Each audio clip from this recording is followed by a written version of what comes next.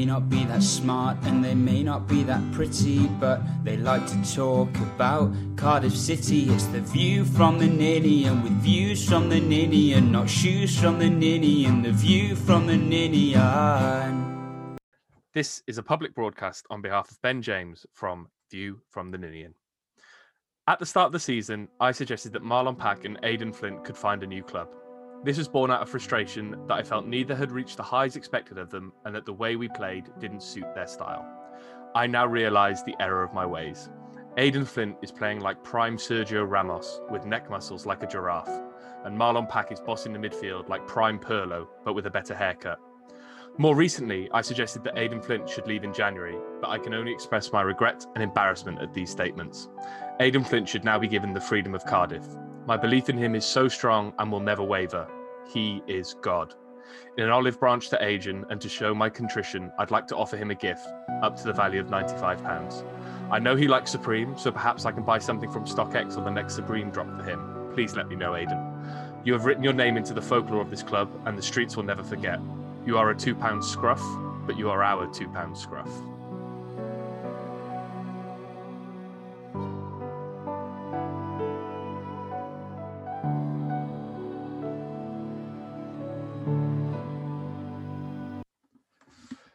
Ben Price, how's the head?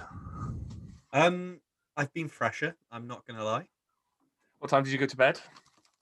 I went to bed quite early because Fee was, this sort of shows the level of human being I am. Fee's out vaccinating, so she couldn't drink last night. I'm there getting shit-faced and just downing cans of Tiny Rebel for fun. Tiny Rebel, please sponsor us. Yeah, so we had an early night, but I wasn't fresh and I was pretty pissed. Tom Phillips, do you want to regale the people of the podcast listeners with your tales of debauchery last night? Yeah, I was put to bed at 11:20 by Sarah because I was playing up. At one point, I thought it was a great idea to put my face in the trifle that we had in the fridge, and there's a video of me singing Cardiff City songs with cream all over my face. Will that video see the light of day? I might try and put it in the Hall of Fame one week. But yeah, I had a very sore head this morning.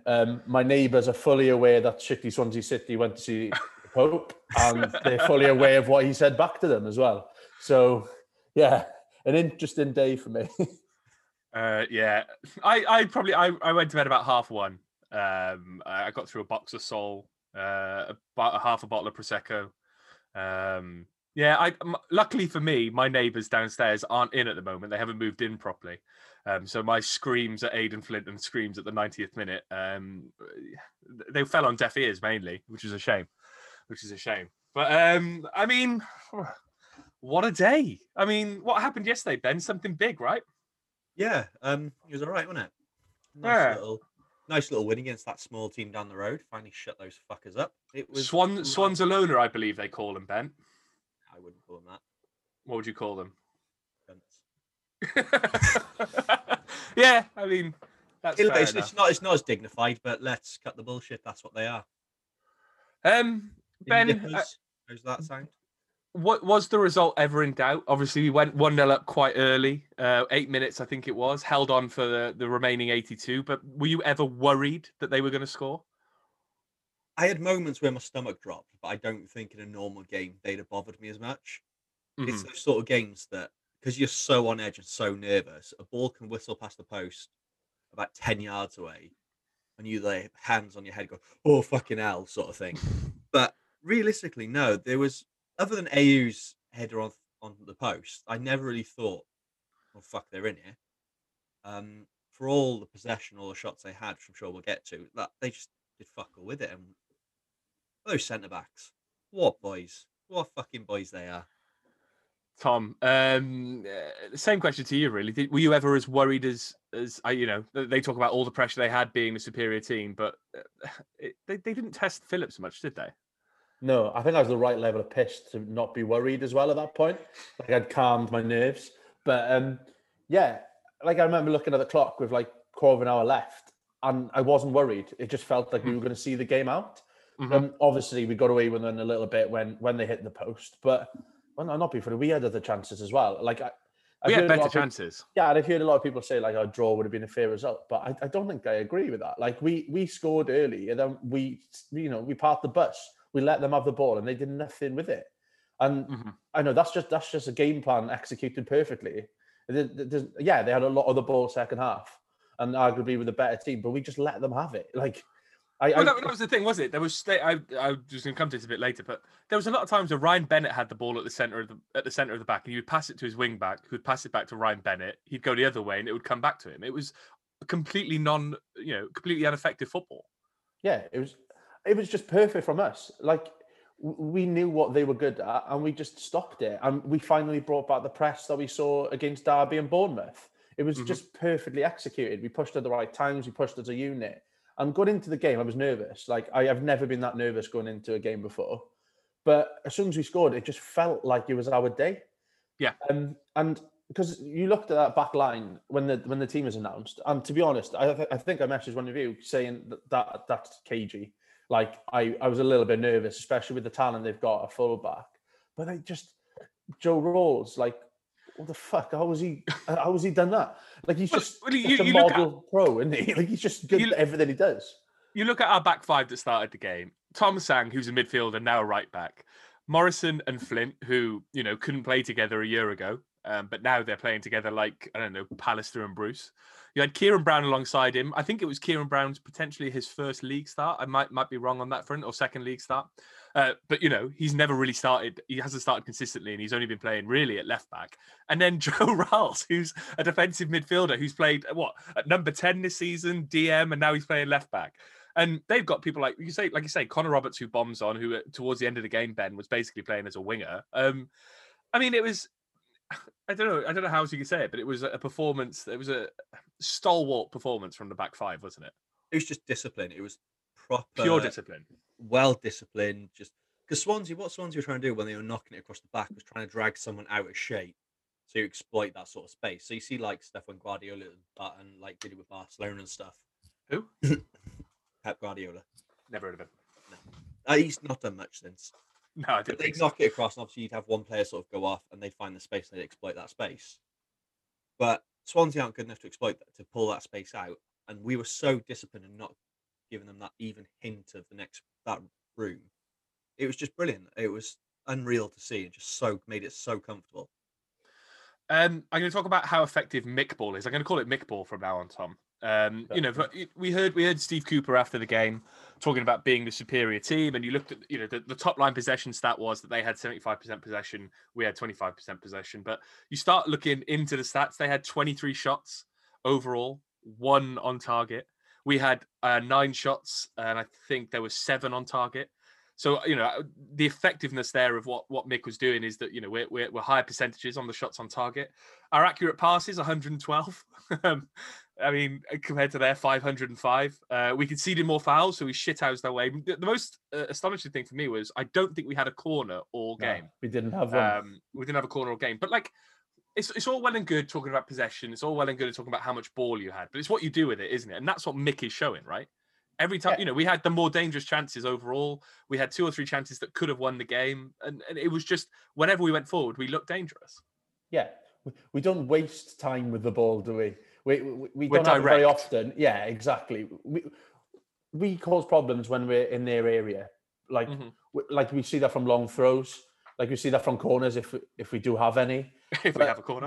Yeah, it's just, we're direct. We break. We catch them. Like, they arguably could have had a man sent off when the keeper came out, but that came from a break again. Like, we just catch them when they're pressing towards us, and then we burst. And it just works perfectly. Like, these people are saying, oh, look, 75% possession. Who gives a fuck? At the end of the day, like, that's not how you win a game of football, is it? 23 shots because they were having pot shots on outside the box because they couldn't break us down. That's why, and that one shot on target they had was in the 93rd minute. Like, and that was from 30 yards as well. Yeah, like, this is why I wasn't worried. Like, in that game, I didn't think I'd be calm, but I think the Modelo might have had Just sold your senses. Yeah, but You look- yeah, look it's at 505 accurate passes, 232 of those came in their own half. And Bennett, it comes back to what I just said about Ryan Bennett, right? There were so many times where our press pushed them back, so these passes were going backwards. Ryan Bennett would pass it out to his fullback, but they couldn't get out because our press was still so good. It's all well and good having a lot of passes, but they just didn't do anything with it, did they?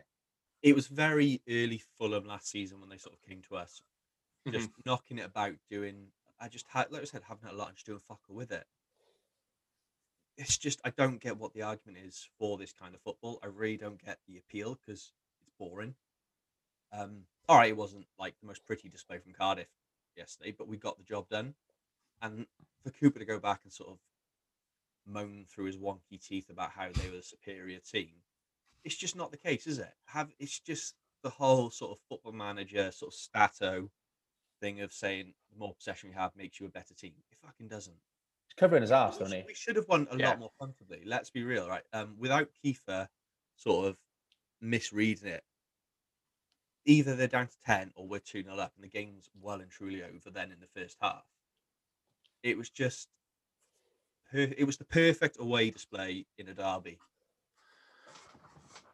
Were you going to say something then, Tom? I think it's the performance that our fans were looking for. We've come out of these derby games and people are saying like there's a lack of passion. People don't know what the derby's about. They're not playing for the badge and stuff. But you saw yesterday when we scored, like the delight and the amount of swear words that were in that little huddle. But it meant something. You could see, and you've got the good combination now of like Morrison, Rawls, who've been there now for a while. They know what it's all about. They've been around the club long enough. But then lunatics like Will Volks, who, you know, he lives for a game like that. And it was just the perfect concoction of it yesterday. Like, it was just so good to see. And you saw like tackles flying in. You saw people just like fist pumping and stuff. Well, even Bacuna, right?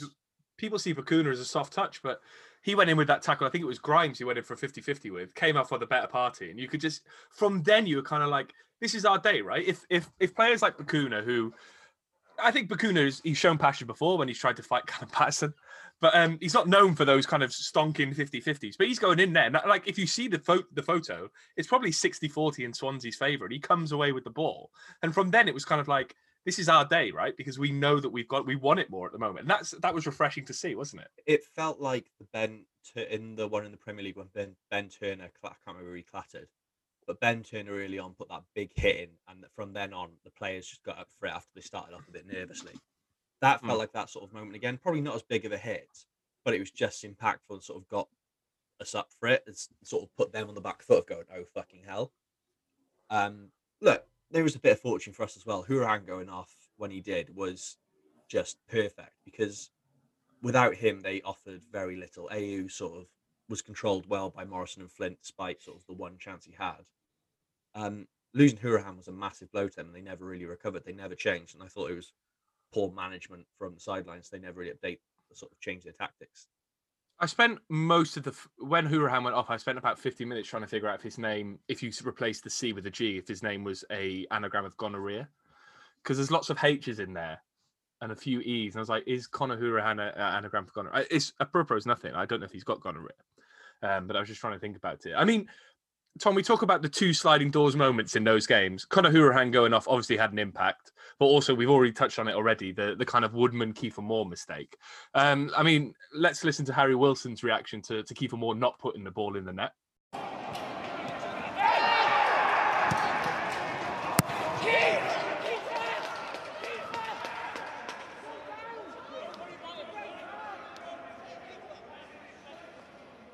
I mean, in your opinion, Tom, should Kiefer Moore have gone down? No. Did he do the right thing? Yeah, he should have just put his laces through it. That's the only mistake he made there. Because when you think about it, he got the shot off and it was blocked. So arguably it's not a red card anyway because there's cover. Double jeopardy, yeah. So he might not have got anything from it. It was definitely the right decision to stay on his feet. It's just Harry Wilson's a little shithouse. I love him for it.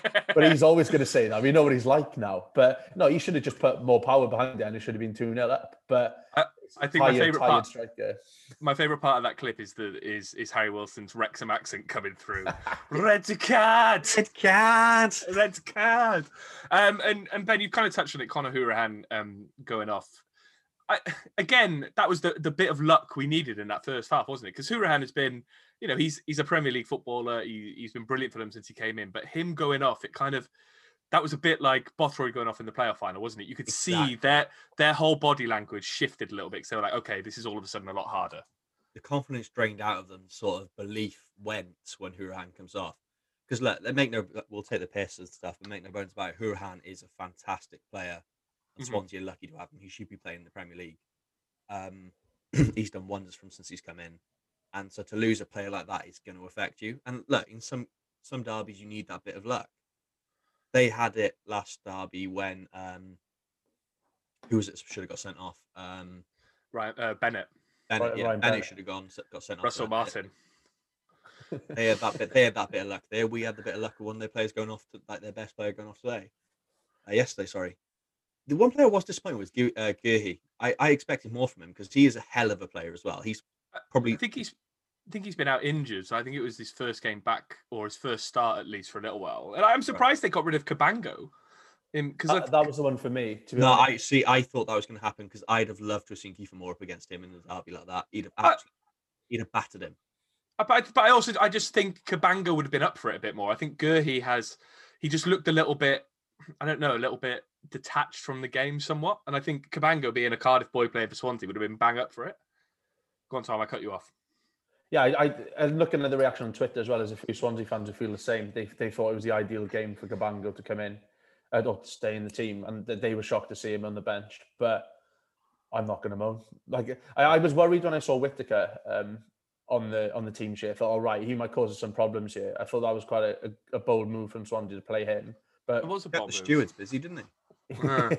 But yeah, he had a couple of moments, but nothing that our makeshift back five can handle. I was going to say, fair play to Steve Cooper for showing faith in someone like Whittaker because it was his first league start, I think, for Swansea. Putting him in, literally throwing him in at deep end. Apparently, the Swansea fans have been clamouring for it, trying to get him involved, all that kind of stuff. But I mean, you put him up against Flint and Morrison, they're just going to bully him out the game, aren't they? Which they did for most of it. Yes, he had that chance that just slid past the post, but that was a snatch chance that came from kind of out of nowhere. He didn't create anything really himself, and he looked a bit out of it really. So I don't know. I think it was a bit of naivety from Cooper in a big game to kind of throw him in at the deep end. And Jamal Lowe scored 2 against us last time. Why not just bring him back in? He'd have been bang up for it. Yeah, but there we go. Shit for the rest. He has been shit. He hasn't scored basically since then, has he? So. No, he went on a little run that he scored like 5 and 5. And he hasn't scored in about 13, I think. 14 games. 14 games now not scored.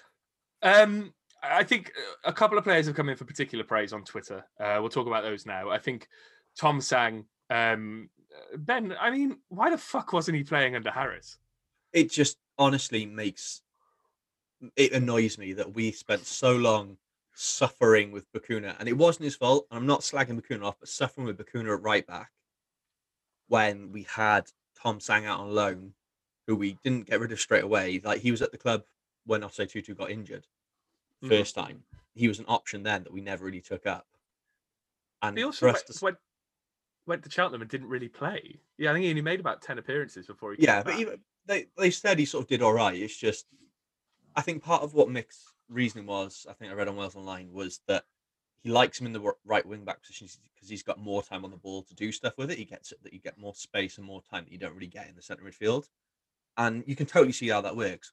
The passes we did, admittedly, like we said, we didn't sort of go wild with sort of chances created, but we took our chances when we did.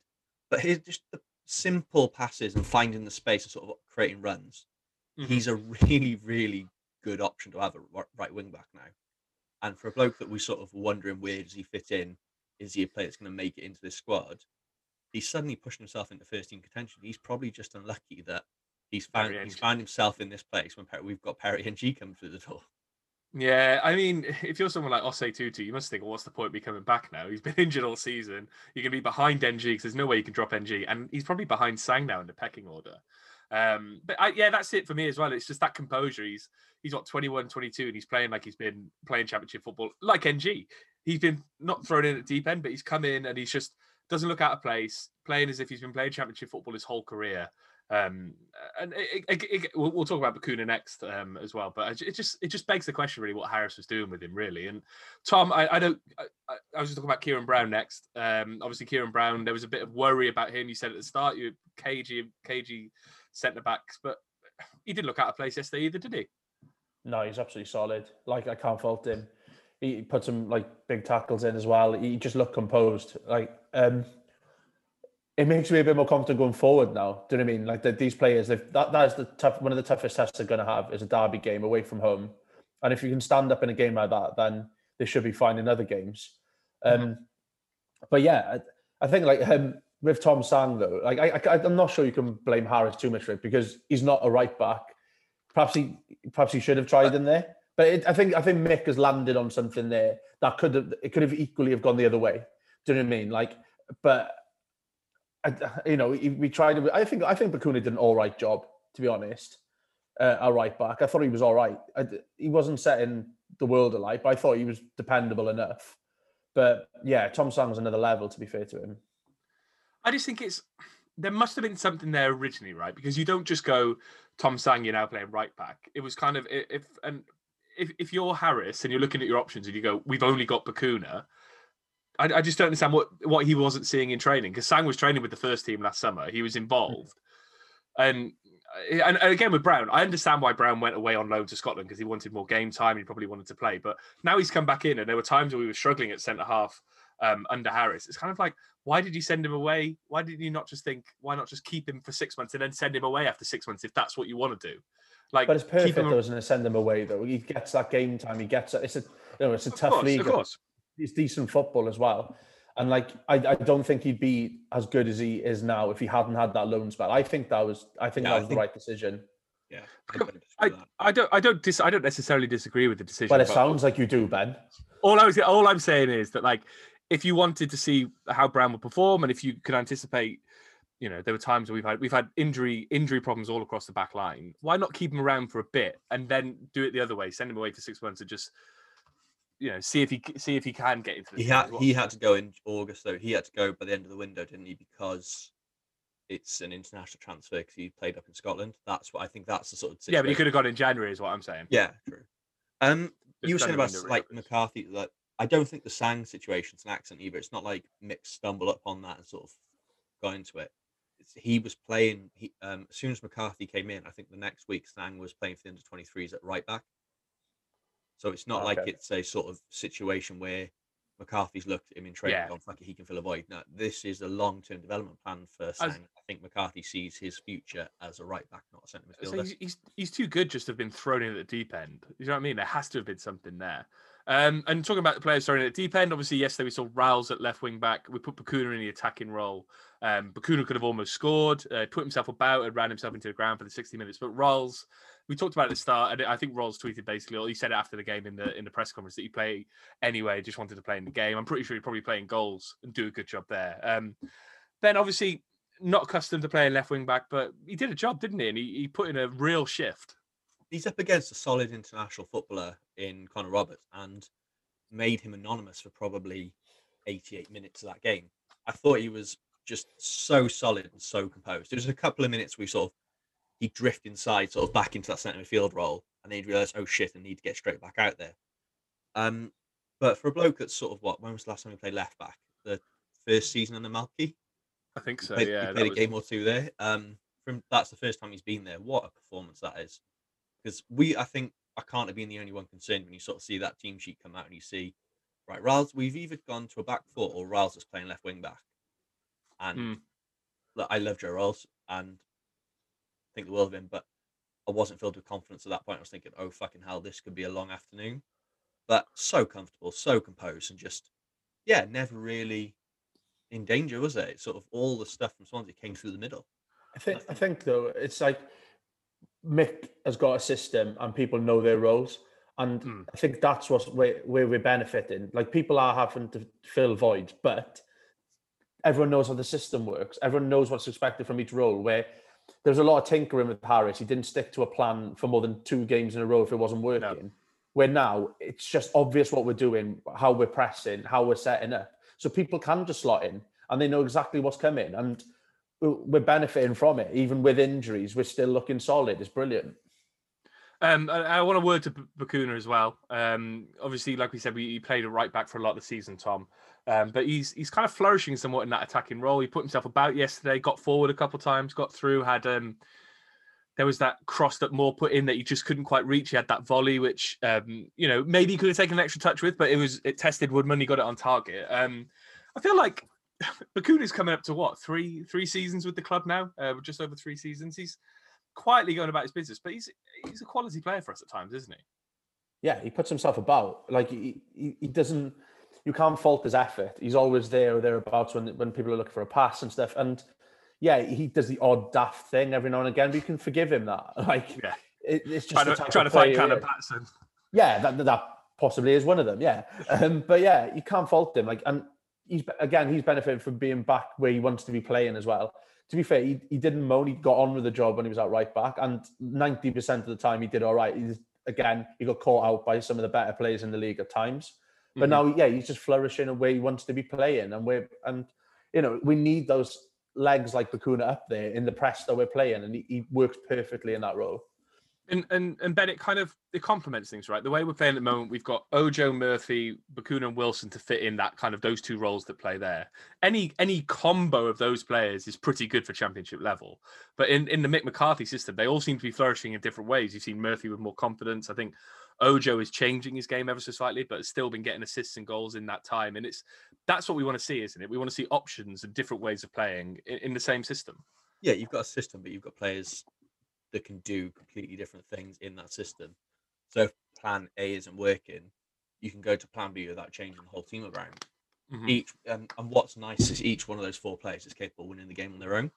But you saw Bacuna with Derby finally getting 2 goals and getting on the score sheet. Harry Wilson, that if anything, we should be seeing more of it from him. Not yesterday. That wasn't his job yesterday, but from the rest of the season, I think we'll want to see more from Wilson, sort of his ability to change games. Josh Murphy's a 11 million pound player and has been a different man since he's come in. And Ojo, at times this season's really, really shown his quality and at times outshone Harry Wilson. So, yeah, Mick's buzzing with that. It's just a shame we haven't got someone that can replace Kiefer at times, but it is what it is in that situation. Poor old Kiefer Moore. And we'll talk about him when it comes to the international breaks. Obviously, we talk about players needing a rest during that time. Kind of rounding off, well, we could talk about Swansea forever, actually. I don't give a shit. We talked about it at the top of the roundup, but I think, Tom, the question here was that the archetypal Cardiff performance? We had Volks being a shithouse. He kind of was was it Fulton? I think he put in a nice little tackle on him early on, let him know he was there. We had Flint and Moss being massive at the back. Moore pestered them and ran his arse off. Rolls was getting stuck in. You couldn't really pick out a man of the match, although I think there were 2 clear. At the end of the game, Morrison and Flint was probably one of them, really. But it was just a proper Cardiff performance, isn't it? Like you say, we were big, ugly, and it's what fans want to see. Like, if you'd asked, well, it seemed like the whole of South Wales had a bet on 1-0 Flint. Yeah, because, me included. You included. Like, I think we knew as a fan base, it was one way we were winning that game. It was never going to be goals in this derby. It was going to be 1 goal either way, and it was going to be one of our big men who scored it. So it didn't come to a shock to anyone when I know Flint hasn't scored in a year. But it still wasn't a shock to anyone. Like we said on one of the other podcasts, he was due a goal and it's come now. And yeah, that's why it's the archetypal performance. It's what we expect from us. We're hard to beat. We're hard to break down. We'll put in the odd shithouse tackle here and there. We'll wind people up. And it's going back to that kind of like niggly Cardiff I we used to seeing. What we were craving when Harris was there, where he was trying to get us to play decent football. We're not very good. Passing shite. We don't want to watch decent football. Fuck it. No, it was perfect. And like, that's what you want in a derby game, isn't it? Like a few shit houses, some solid centre backs. It gets me excited, football like that. Gritty. We'll talk about Sean Morrison and his performance in a bit more detail. I mean, yeah, if you were listening to BBC Radio Wales on Friday night, you would have heard me predict a 1-0 win in a scrappy game. We talked about it on the last pod that I think I said maybe 1-0 or 2-1 on the last pod. I can't remember, but we knew it would be a close one. And kind of rounding off the game last night before we get into the wider Sean Morrison debate. Ben, Dylan Phillips, It was a different performance from him last night. Some of his kicks to work to Mick McCarthy's liking, as we found out after the game, but he was under pressure from corners. They boxed him in at times, but he was still getting his hand to it. The one save he had to make from that Whittaker shot, palmed it away with a strong arm out of danger. He's only been at the club for since the summer, and he's only really been playing the last couple of months. But feels like he's on his way to the top, doesn't it? He's a very, very good keeper.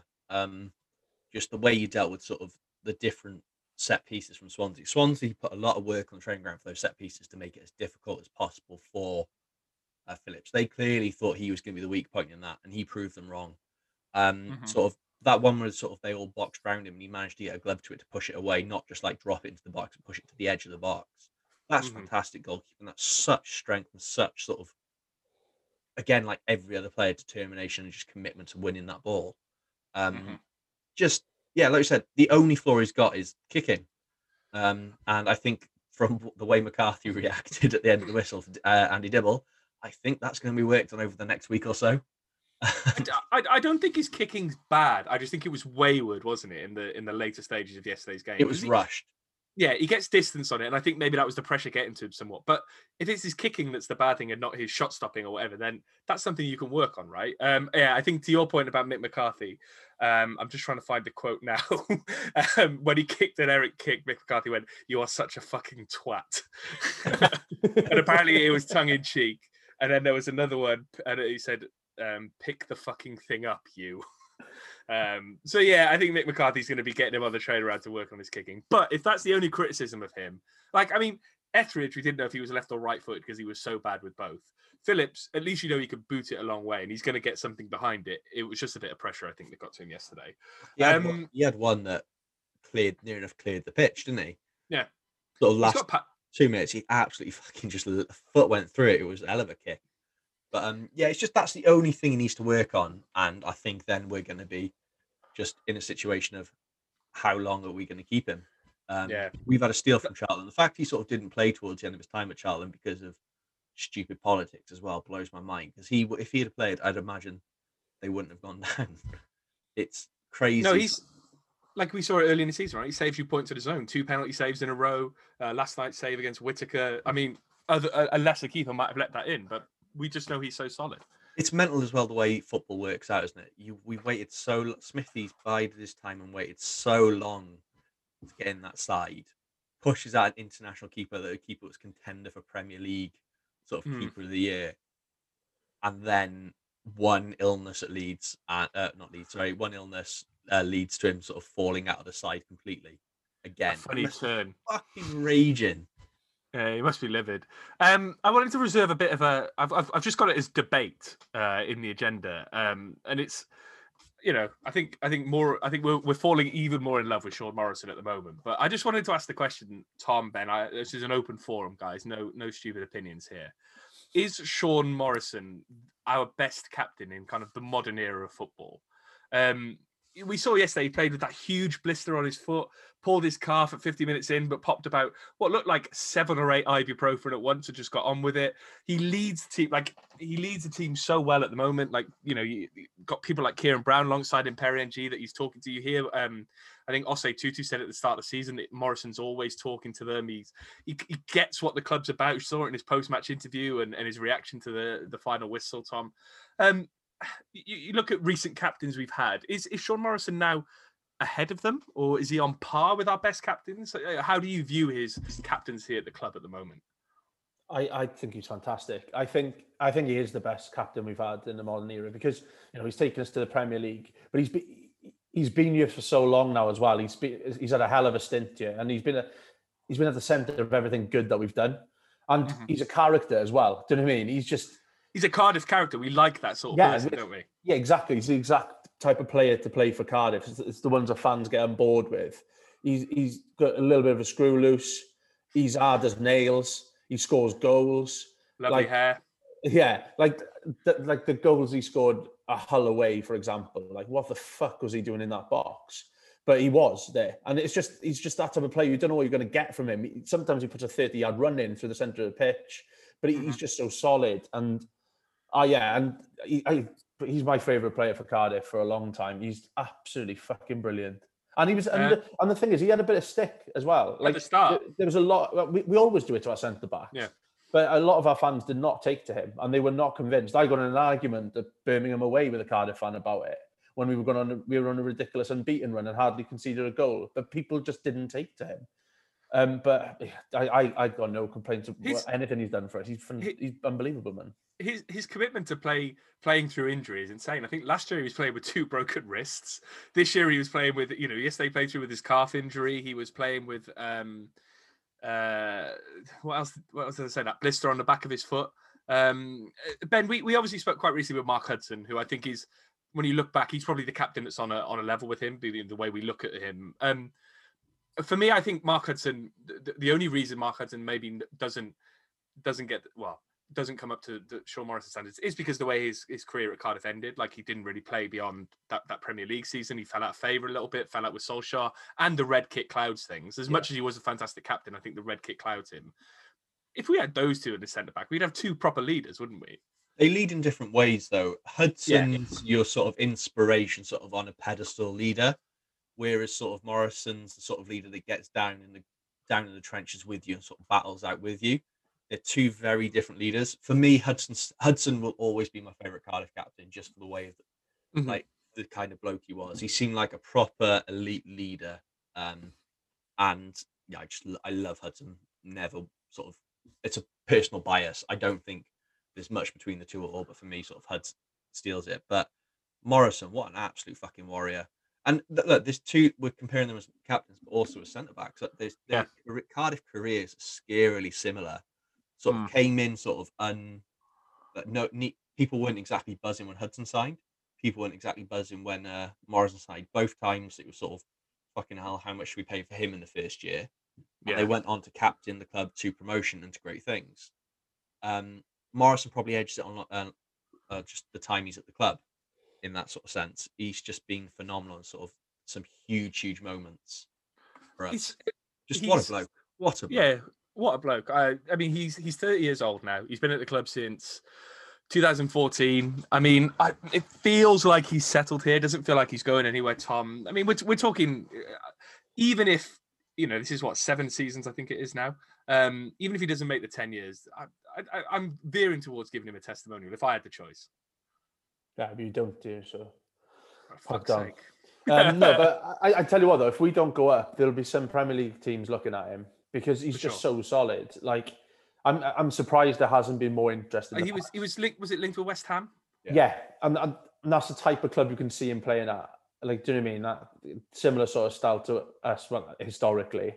They're playing some decent. Well, they conceded a few today, but you could see like clubs sniffing around for him if we don't go up. I'd be worried that he might go. But like you said, he looks pretty settled. He knows what the club's about. Hopefully. He's happy where he is and has no intention of going anywhere. I'm looking back over his career statistics. He's remarkably consistent. Ben, I know we've talked about him playing through injuries. Obviously, last season he had 2 broken wrists at one point, and he still managed to play 36 games. Going back to his first season, it's 41 games, 30 games, 44 games, 39 games, 34 games, 36 games, 37 games. I mean, there were times that season, obviously, his wife was posting on Instagram videos of him when he was absolutely knackered because he was playing 2 or 3 games a week in the Project Reset. Like you say, the guy's a warrior, right? And he's just... I don't really have, I'm running out of platitudes for him because I just think he's been incredible this season, especially. Like you say, if he does leave in the summer, how hard is he going to be to replace? You can't replace someone like that. Like, he's a natural leader and a character. It's something football lacks massively these days, and sort of another reason why we're really lucky to have him at the time we have. We went through a long stage, and it took him a time to get that character out to the fans as well. I think sort of for a long time he was very reserved. He wasn't quite the cheeky chappy sort of. The most we saw from him was shitting in a doorway. We didn't see him testing the sort of getting that character out with Reading and sort of the breakfast cereals. He's a mental.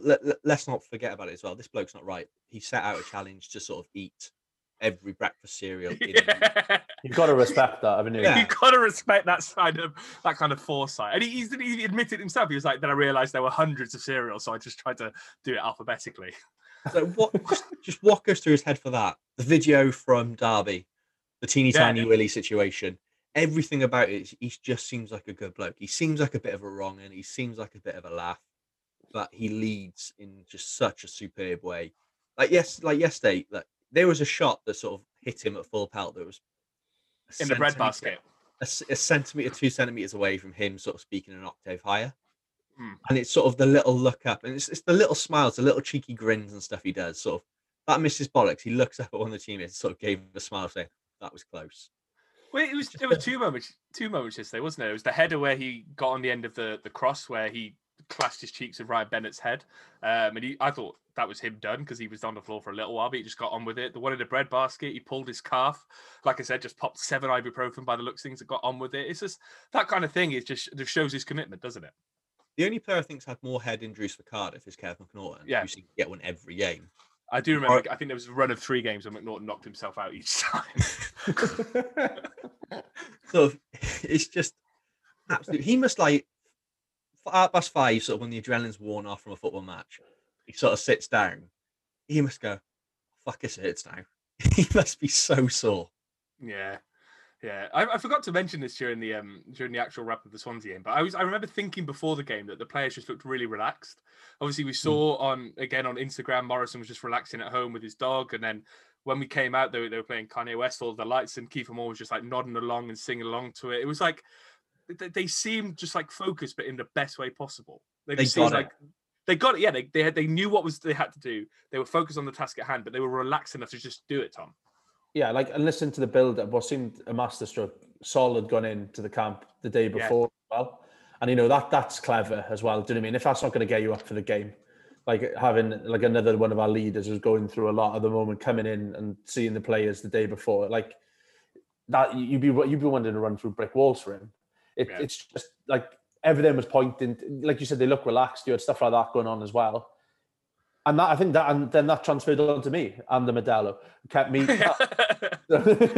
I wasn't calm. I text one of the group chats. I said my heart rate at one point was 117, and I was just sat on my sofa, like literally just like I couldn't eat. I had a pizza, and I was like, right, at 15 minutes, I'll put the oven on so I can think about eating after the game. And then as soon as the game finished, it washed away, and I was starving because I hadn't eaten at all in about 90 minutes.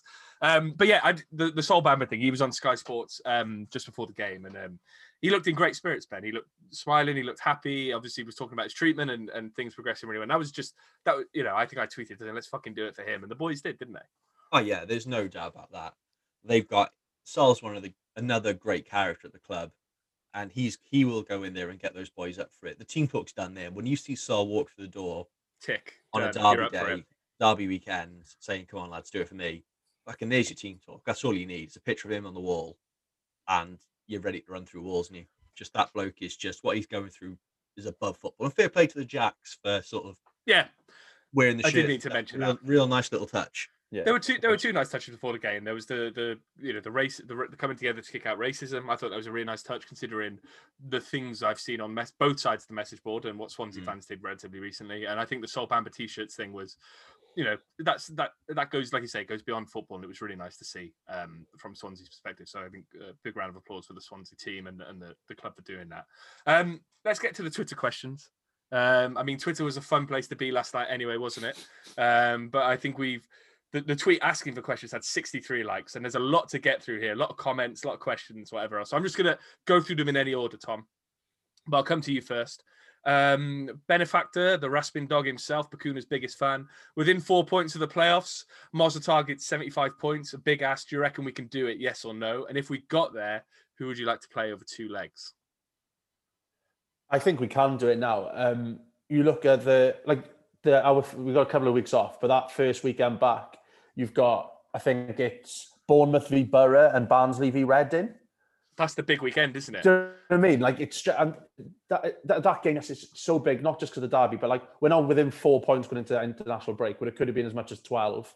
Like, it's kept our season alive, and now the momentum is with us. The break has come at the right time as well, when you've got Sean Morrison popping 7 ibuprofen and stuff as well. I'm confident again. I'm all over the place anyway, as you know, with stuff like this. But it does seem to be like fallen into place for us now for the run-in. 8 games to go. And like we said, the last 3 games, if we're in with a shout, they couldn't have 3 easier games. So I've got a new wave of confidence now, definitely. And I don't know who do you want to play with 2 legs. Obviously, it depends who's in there with you. But I fancy us against anyone, really, apart from like Watford if they dropped into it. The only 2 teams I don't fancy are Brentford or Watford from that kind of top 5, if you will. Because Brentford have got Ivan Toney, who's just got goals in him, and Watford are probably the best team in the division, apart from Norwich, obviously. And would you like to play Swansea? It's a no from me. I would now. Yeah, we've got a number now. Oh, I tell you what, as well, a shout out to like Mark Denham in the commentary with the double bit after the game. If you haven't heard that, brilliant. Absolutely brilliant. Great little sign-off line. Ben, another one from Benefactor, and goes into the international break. With Will Fox being overlooked harshly for the Wales squad, is he right to be disappointed and not getting called up, considering his lads from a division or 2 lower? Benefactor reckons he is, or if he's upset someone, that's why he's not getting called up. It's a bit harsh, isn't it, when you've got people like Dylan Levitt getting called up, who looks like a rat. How Levitt's in that squad is beyond me. It's clearly just the Man United link that's gone there. Because he's playing out in Croatia and he's only played like 20 minutes out there. Picking him on that doesn't make sense. It's not like Levitt's any better. If Levitt was sort of a prospect that is sort of going, right, he's going to be a class footballer, he's great on the ball, then I'd understand it. But when he's played, he's not impressed me. And he's sort of been the one midfielder that could easily be dropped out of that. Volks can be really, really feel hard done by that he's not involved in that squad. He's more than done enough. All right, there was it wasn't a massive dip in form, but sort of 3 weeks before he wasn't quite at the heights he should be. But he's still above some of those some of those players in that squad. He should be in that squad, and it's really, really, really hard done by not being in it.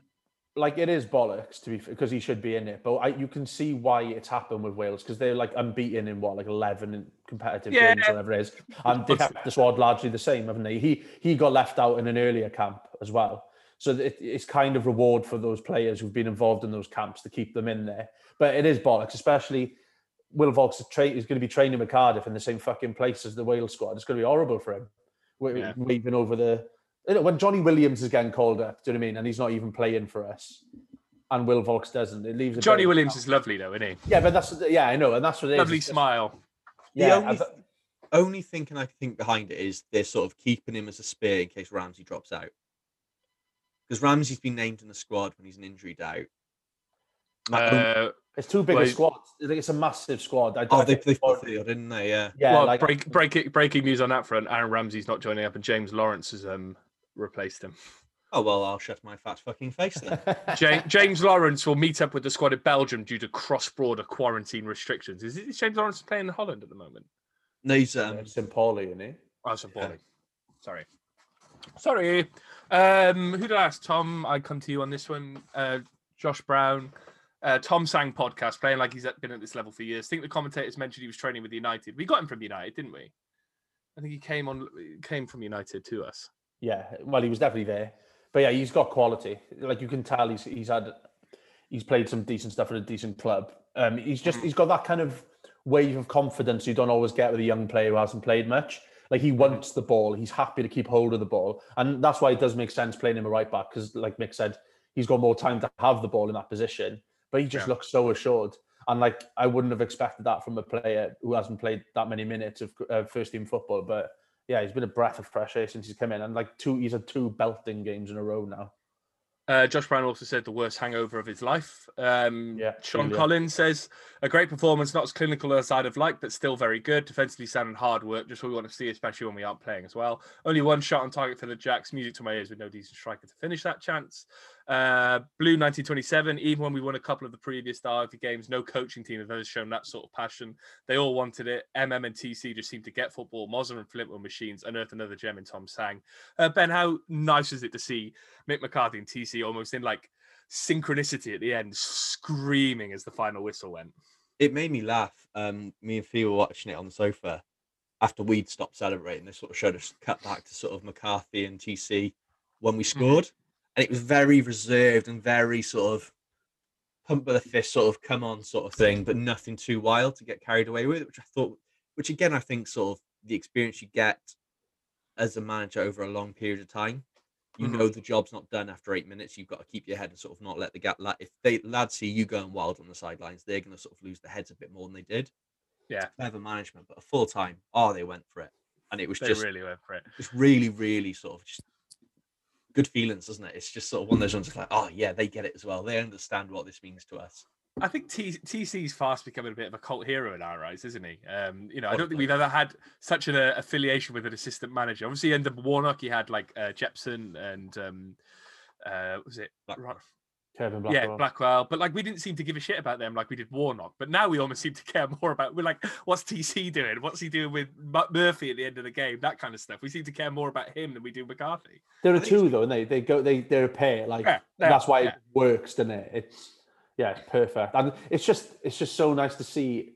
Just as a club, people get it now, and that's all fans wanted is people who get it. You had the huddle after the game with the players as well, and you could it was just. They get it. That's just as simple as that, isn't it? It's just class to see. It's what you want, because I think sort of get the feeling like Warnock understood the club. I think sort of Blackwell you listen to sort of what ex-players sort of say after working with him is he seems to think he's above a lot of things. He doesn't seem like he's not popular with the squad. Blackwell, he's the bad guy and is happy to be that bad guy more than anyone. Sort of he relishes in that role. He's just a bit of a dick. So when he moves on, I don't think players are gutted to see him leave. Whereas sort of you can see with sort of the work TC's doing with stuff. Someone like Josh Murphy's a prime example. He's arm round him, but gives him a bollock at the same time.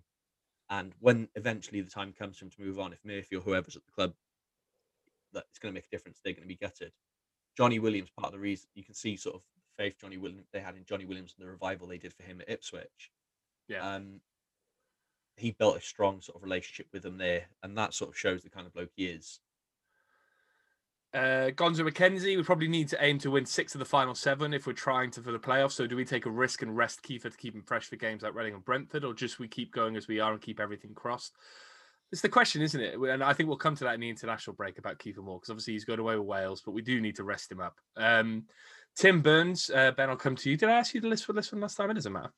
Where will Sang end up? NG has right back. Can Sang be the creative midfield behind 10 we need? His passing and distribution impressive from right back. I'd like to see him give a go in midfield, Ben, but I like him at right back. Yeah, I don't think I want to see him move from right back. We need that cover. He's going to save us a lot of money in the transfer window if that's sort of where he goes. I'm going to be sort of put a down on it. I don't think NG is going to be at the club long.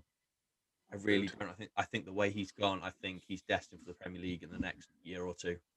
And it's using us as a stepping stone. Disgusting. We're destined as well, mate. It's fine. Yeah, exactly. We'll be up there with him next year. But I think, he's the natural sort of fit to replace NG if NG does sort of hit the heights I expect him to over the next year or two. Blue fly by Siege like defending, glorious to Steve frustrating that lot. Epic goal, glorious bounce at the end with the circle celebration. What a victory! But and always a but. Feckney, that second half and our complete and utter lack of control in the middle. We have to be better in that area next season. Alan Grimes, I just love football. The Bob Bank Village says emotionally it's like day 2 of a 3-day stag do. Still absolutely buzz in mind. Toggers says, and we've got a couple of questions here, Tom. Kiefer making silly mistakes in front of goals in the last 2 games just show how tired he must be. His legs couldn't carry him from the 60 minutes onwards. With no break for internationals, is it sensible to give Waters, Harris, Colwell, or Kieran Evans their chance to start? Tom, do you think that do we need to do something with Colwell and Waters in that spot? It all depends, doesn't it, on this international break. Perhaps they won't play Kiefer he won't play the friendly against Mexico. No, in the middle. Mexico, no way. And I'm assuming he'll play both the other games, but we don't know. They might not start him. They didn't start him in a couple of the games in recent fixtures because he didn't fit what they were trying in that game. So perhaps they'll see he's fucking knackered and give him a break for that first game against Belgium. Who knows? So yeah, it depends what happens in those Wales games, but I don't think you can I don't think we've got anyone who can come in instead of him at the moment. But Colwell's a big lad. He might be able to try something with Colwell. Colwell's 6'3". He might not be as good as Kiefer Moore, but he might occupy the defenders in the same way. I think we've got to be clever. I think it was stupid against Derby when we took as much of a lead as we did. Moore should have been pulled off earlier. I think we've got to be a bit like Mick's got to use his head there and bring him off when we can. Like if we take a 2-goal lead, bring him off. give some fresh legs a go. But yeah, we're not going to drop him away. We're not going to drop him. We can't drop him. No, and I think he wants to get. I think he wants to get to 20 goals before the season's done as well, and he's on 16. Of course. Yeah. Tog has also said, Ben, also the entire defence was immense. Good rhyming. Sang looks an excellent prospect, and he's gone Kieran Brown, the 90s magician. So he's a pirate, and he's a 90s magician. That's an excellent shout, right? You can imagine him like a turtleneck. He's very solid and capable of passing the ball. And with the other lads coming through, are we on the verge of a golden generation, Ben? Feels like it, doesn't it? It feels better than it has done in a long, long time. Golden generation might be a bit of a stretch, but Christ, we've got options now. Golden generation for us, right? By perspective, anything's golden generation. If we just one player. For the last 10 years, we've not had anything. So, look, it's something to be really proud of, seeing these boys come through and sort of make the step up, and sort of not just make the step up and sort of it's all well and good playing them. You've sort of seen teams like QPR done a lot of putting youth players in and not really sort of seeing them think, they're youth players, but they're not really good enough. These are lads that have come in at the right time and just proven they're more than good enough and more than ready. And that's the refreshing thing to say. And that's the important bit when it comes to bringing these youngsters through. Dylan Kingston, my head hurts a lot. My heart hurts more. I think I'm genuinely in love with Tom Sang. What a performance, what a boy. Hugh Kinsey, the Liberty is a dance floor. CCFC Ollie James says, all plaudits to you boys, thank you. You said Flinty was due a goal on the Watford our shit at shit housing pod. They really are. Really, we shouldn't be thanking Mick. We should be thanking the VFTN. Almighty VFTN. Well done, boys. James Roberts, don't think I could wake up happier. Phenomenal team effort. All I asked for was a team to turn up, and they did. Only concern I have now is when does Kiefer get a break? I worry he might burn out. We're all with you there. Di Doniol, it might be a one-off in the run-up to the end of the season, but Christ, it was beautiful. Ryan Thomas, maybe this is a maths question for us. How many beers were consumed? Ben, I'll come to you first.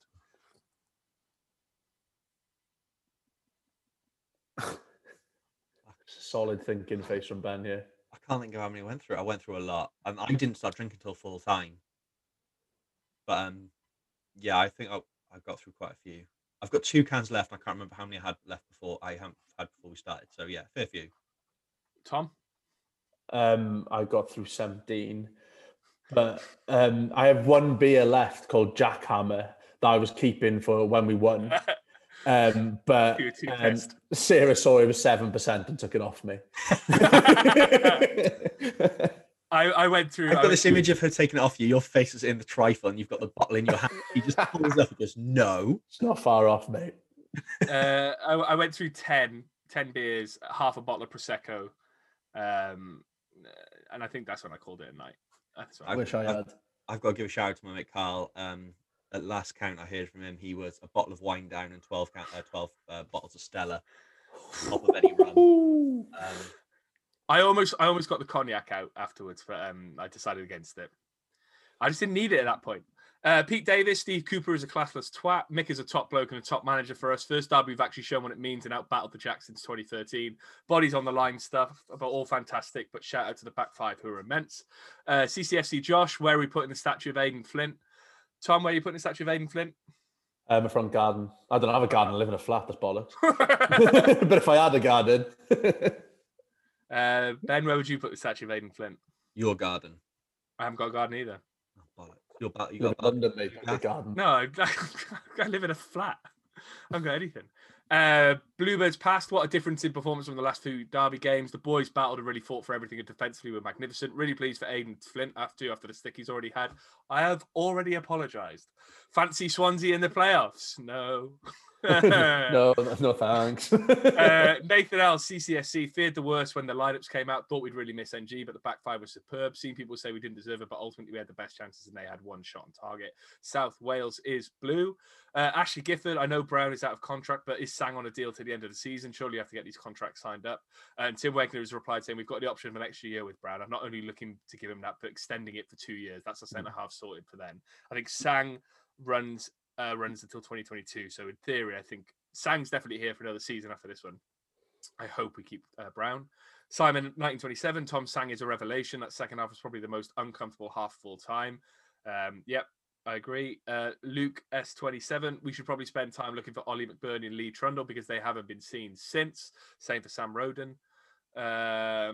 Joey Wills, I am fucked. And Ely United back on it, fucking getting their City, and congratulations to the French, a lovely little win. Prince Charles is gutted. I was going to talk about the international break beyond, but I think we've kind of covered that really. The only thing we need to worry about is Kiefer Moore, right, Ben? Yeah. 3 games I think Wales have got: Belgium, Mexico, and Czech Republic. Yeah. Look, if he can not go anywhere near the pitch for the Mexico game at the very least, that'd be perfect. Because that poor bastard's running on empty. Part of me thinks the reason he missed that shot and didn't put his laces through it is because that's as hard as his legs could kick the fucking ball. Yeah. He's just bollocks. He's so tired, his hair sometimes falls out of place. I know. Whoa, not sure about that. Is that that's a now? real sign. Yeah, it happened in the last game. It was a bit floppy. Floppy. Tom, obviously you're big Wales fan. At this stage, big Wales fan, huge Wales fan here, Tom Phillips. It's a test of your allegiances, right? Because you want Wales to do well, and Kiefer Moore is a talisman for Wales. But at this stage, are you putting club ahead of country? No, I can't. No, I think this is an honest answer. Yeah, he's got. I think from a Wales point of view, I think he's got to start that Belgium game because we need like a tall focal point up there. You know, we need an escape because we're not going to see much of the ball. We're going to play a lot like we do at Cardiff in that game. But I think, yeah, you just don't play him against Mexico. And to be honest, perhaps you don't play him against Czech Republic. We see how he fares in the first game. But I can't put club before country. But it might be beneficial for Wales not to play him. Like, we'll see. I don't think they're going to do much with him in training over the next few days. Because Mick will be down the Vale anyway, telling him he's fucked, mate. Keep an eye on him. Just watching over the fence. Get off. Get off. Watching over the fence. Yeah. Sending Will Vaulks over instead. Yeah, Will Vaulks' hair is all of a sudden manicured and lovely. It's like, there's Kiefer. Big Kiefer. I think maybe we talk about the rest of the season in an international break podcast special while we've got time. But this has been a bumper pod already, and I think we round off with the VFTN Hall of Fame. As usual, we put our favourite things up for a vote. And whatever wins the vote goes into the View from the Ninian Hall of Fame, rounding off our favourite bits of Cardiff City history, trivia, memorabilia, whatever else. Ben, I know who won, but do you want to read out the results? Yeah, so in the hashtag VFTN HOF, hashtag SWD special. Yeah, that's South Wales Derby for those who don't know. Yeah, I didn't know what that meant then. Catchy or what? Yeah, so it was... I feel like it was the right results, but I feel it happened the wrong way. So when I put these tweets out, I tag our personal accounts in it. So at the Ben Price, Tom, whatever yours is, and Ben, your personal account, not the other View from the Ninian account with thousands of followers. 5,919. Yeah, more than the actual podcast Twitter account. Yeah. So it's history, baby. No, I get that. It's fine. You had it. You used it. I'm not bitter. I'm just disappointed. You sound bitter. All right, I fucking am, because I thought I was going to win it until you did that, you prick. Mm-hmm. I was 2% ahead. You put a quote tweet out with, and to be honest, the other factor was the better picture as well. The video you sent me to use before wasn't exactly the best. The actual footage of exactly. So I was at a disadvantage from the start. I'm glad you disadvantaged yourself. This wasn't me getting a name wrong like I tried to do with Tom. This was your own doing. Anyway, what was the result? In first place was the Gerard Cryan celebration with a whopping 60% of the votes. And the time I quote tweeted it, you were right. It was 38% to you, 36% to me. And I managed to gerrymander it that, so I deserve some praise. I can't say much. After what was the week I did the Bellamy thing? And sort of shithouse. I think I put a picture of Bellamy up about 4 times in the week on the Twitter account. You did shithouse it, yeah. Yeah. So all right, I'm taking the piss a bit, but yeah, I came second then with David Marshall's save, and Super Kev versus Beaker got 18%. So you finally got a win. Yeah, my first win in a while. I'm very happy. Lord, what a sad little life. Didn't even know. For those who want to know the commitment I have to Cardiff City Twitter accounts, I was decorating, and I took a 10-minute break from decorating yesterday to make 2 memes of that Dear Lord, what a sad little life, Jane. One with the Swansea badge as the Dear Lord, what a sad little life, and one as the Cardiff badge as Jane, and the other one vice versa. And I didn't even tweet them at the end of the game because I got too excited about tweeting other stuff. So that's how committed we are to that. So we'll do the View from Ninian Hall of Fame this week. I kind of put the nomination in for everyone. So as I won, I think I'll go first, as is only fair. And my nomination for this week for the View from Ninian Hall of Fame is Aiden Flint's goal from the derby yesterday. For a man who gets a lot of goals, he hasn't got a lot of goals this season, and I think he's been conscious of that. I don't think there's a better time really to score your first goal of the season, but also the manner of the goal. A diving header, it's like a dying art. You don't see them anymore. And I think there's a brilliant moment where the ball bounces out from the keeper's save and like Kiefer Moore's trying to go for it. Marlon Pack's a bit shocked at what happened. And all you see is Kiefer Moore look to his left as Aiden Flint launches himself to the ball head first. And he put some power behind that ball to take it out. Like, I thought Connor Roberts got a touch on it, but it was so quick that Connor Roberts had reacted after the ball had gone past him. So, and it won the derby. So I'm going to go for Aiden Flint's winner on Saturday as my nomination for this week's View from Ninian Hall of Fame. Ben, you're next. So I'm going for Aiden Flint's goal in the South Wales derby as well. It's a great choice. Like you said, diving header. Anything for a diving header and a derby win like that. It's just exactly what you need out of a sort of Hall of Fame pick. It's perfect. You've got the classic football with the diving header and you're beating the Jacks. It is the ultimate Hall of Fame pick. So that's what I'm going for. Perfect. And Tom, to round it off this week? Apparently, I'm also going for Aiden Flint's goal in the South Wales derby. I'm glad I am because I forgot to actually pick one for myself. But it was just such a good goal. Like the awareness to get in the position he did, to be there for that second ball, and then just the celebrations after. You've got the picture you've got of Flint on the floor. You've got Moore with his arms aloft behind him, and then the way they run to the corner, effing and jeffing. You've got jumping all over Flint again. It was just perfect. And I've watched this so many times today. Yeah. And with like different types of commentary. I've seen it with the Titanic music. I've seen it with Reece Bish. I've seen it with the Reece Bish thing over the top, which is fucking hilarious. I probably will watch it another 3 times before bed again. So yeah, I'm going for Aiden Flint's goal against the Jacks. Amazing. So this week's nomination will be going out Wednesday, Thursday this week, Ben? It will be Wednesday. I got a lot to do Thursday. So keep an eye. Yeah, we'll see about that. Keep an eye on our Twitter page. Twitter.com/VFT Ninian. That's Twitter.com/VFT Ninian for the VFTN Hall of Fame. Use the hashtag VFTNHOF and you can look back at all the nominations we've had so far. And I just want to round off the podcast international break. So we have a lovely little break from Cardiff City. But I think there's a lesson to be learned from yesterday's games, and particularly from Reece Bish. A few people have always said, why don't you, do live streams of you watching the game and all that kind of stuff? And Reece Bish is exactly why you don't fucking do it. That moment lives on in infamy. The fact that Aiden Flint quote tweeted it saying, I've never been called a scruff before, and Marlon Pack is now commenting on Aiden Flint's photos going, not bad for a £2 scruff, shows how infamous you can make yourself instantly. It's probably what he wants, and fair play to him. He's kind of, made himself a little bit famous, but it's just the kind of thing that I could never live with, that embarrassment. This is the most embarrassing he's got since he was caught wanking in a pair of boots. That's true. He was, yeah. Ben, pleasure having you on again this week, mate. What are you going to do in the international break? I'm going to watch a lot of international football. I'm looking forward to it. Going in, I think it's the first international break we've had this season where we're going in on a high and everyone's really happy and it just feels good. So, I'm looking forward to it and hopefully see Wales qualify for the blood-soaked World Cup in 2022. Of course. And Tom, I presume you'll be doing the same? Well, yeah, I booked 2 weeks off, hoping I could go to the games and just haven't bothered cancelling my time off. So I'm going to be a lot of just watching Aiden Flint's goal over and over again. Just at least we've got like 2 weeks now of enjoying this as well before Cardiff ruin our dreams again. So, yeah, going to watch a lot of international football and a lot of Flint repeats. So, happy days.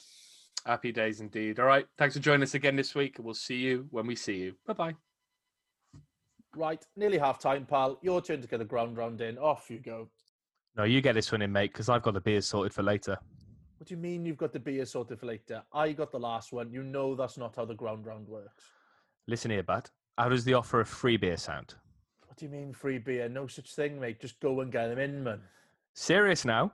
All you need to do is go to www.beerfm.com beer52.com/VFTN and cover just £5.95 for the postage, and you'll get your first case of 8 globally sourced, fresh as can be craft beers delivered right to your doorstep.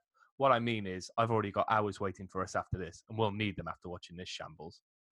What's the catch here now? Who are these people?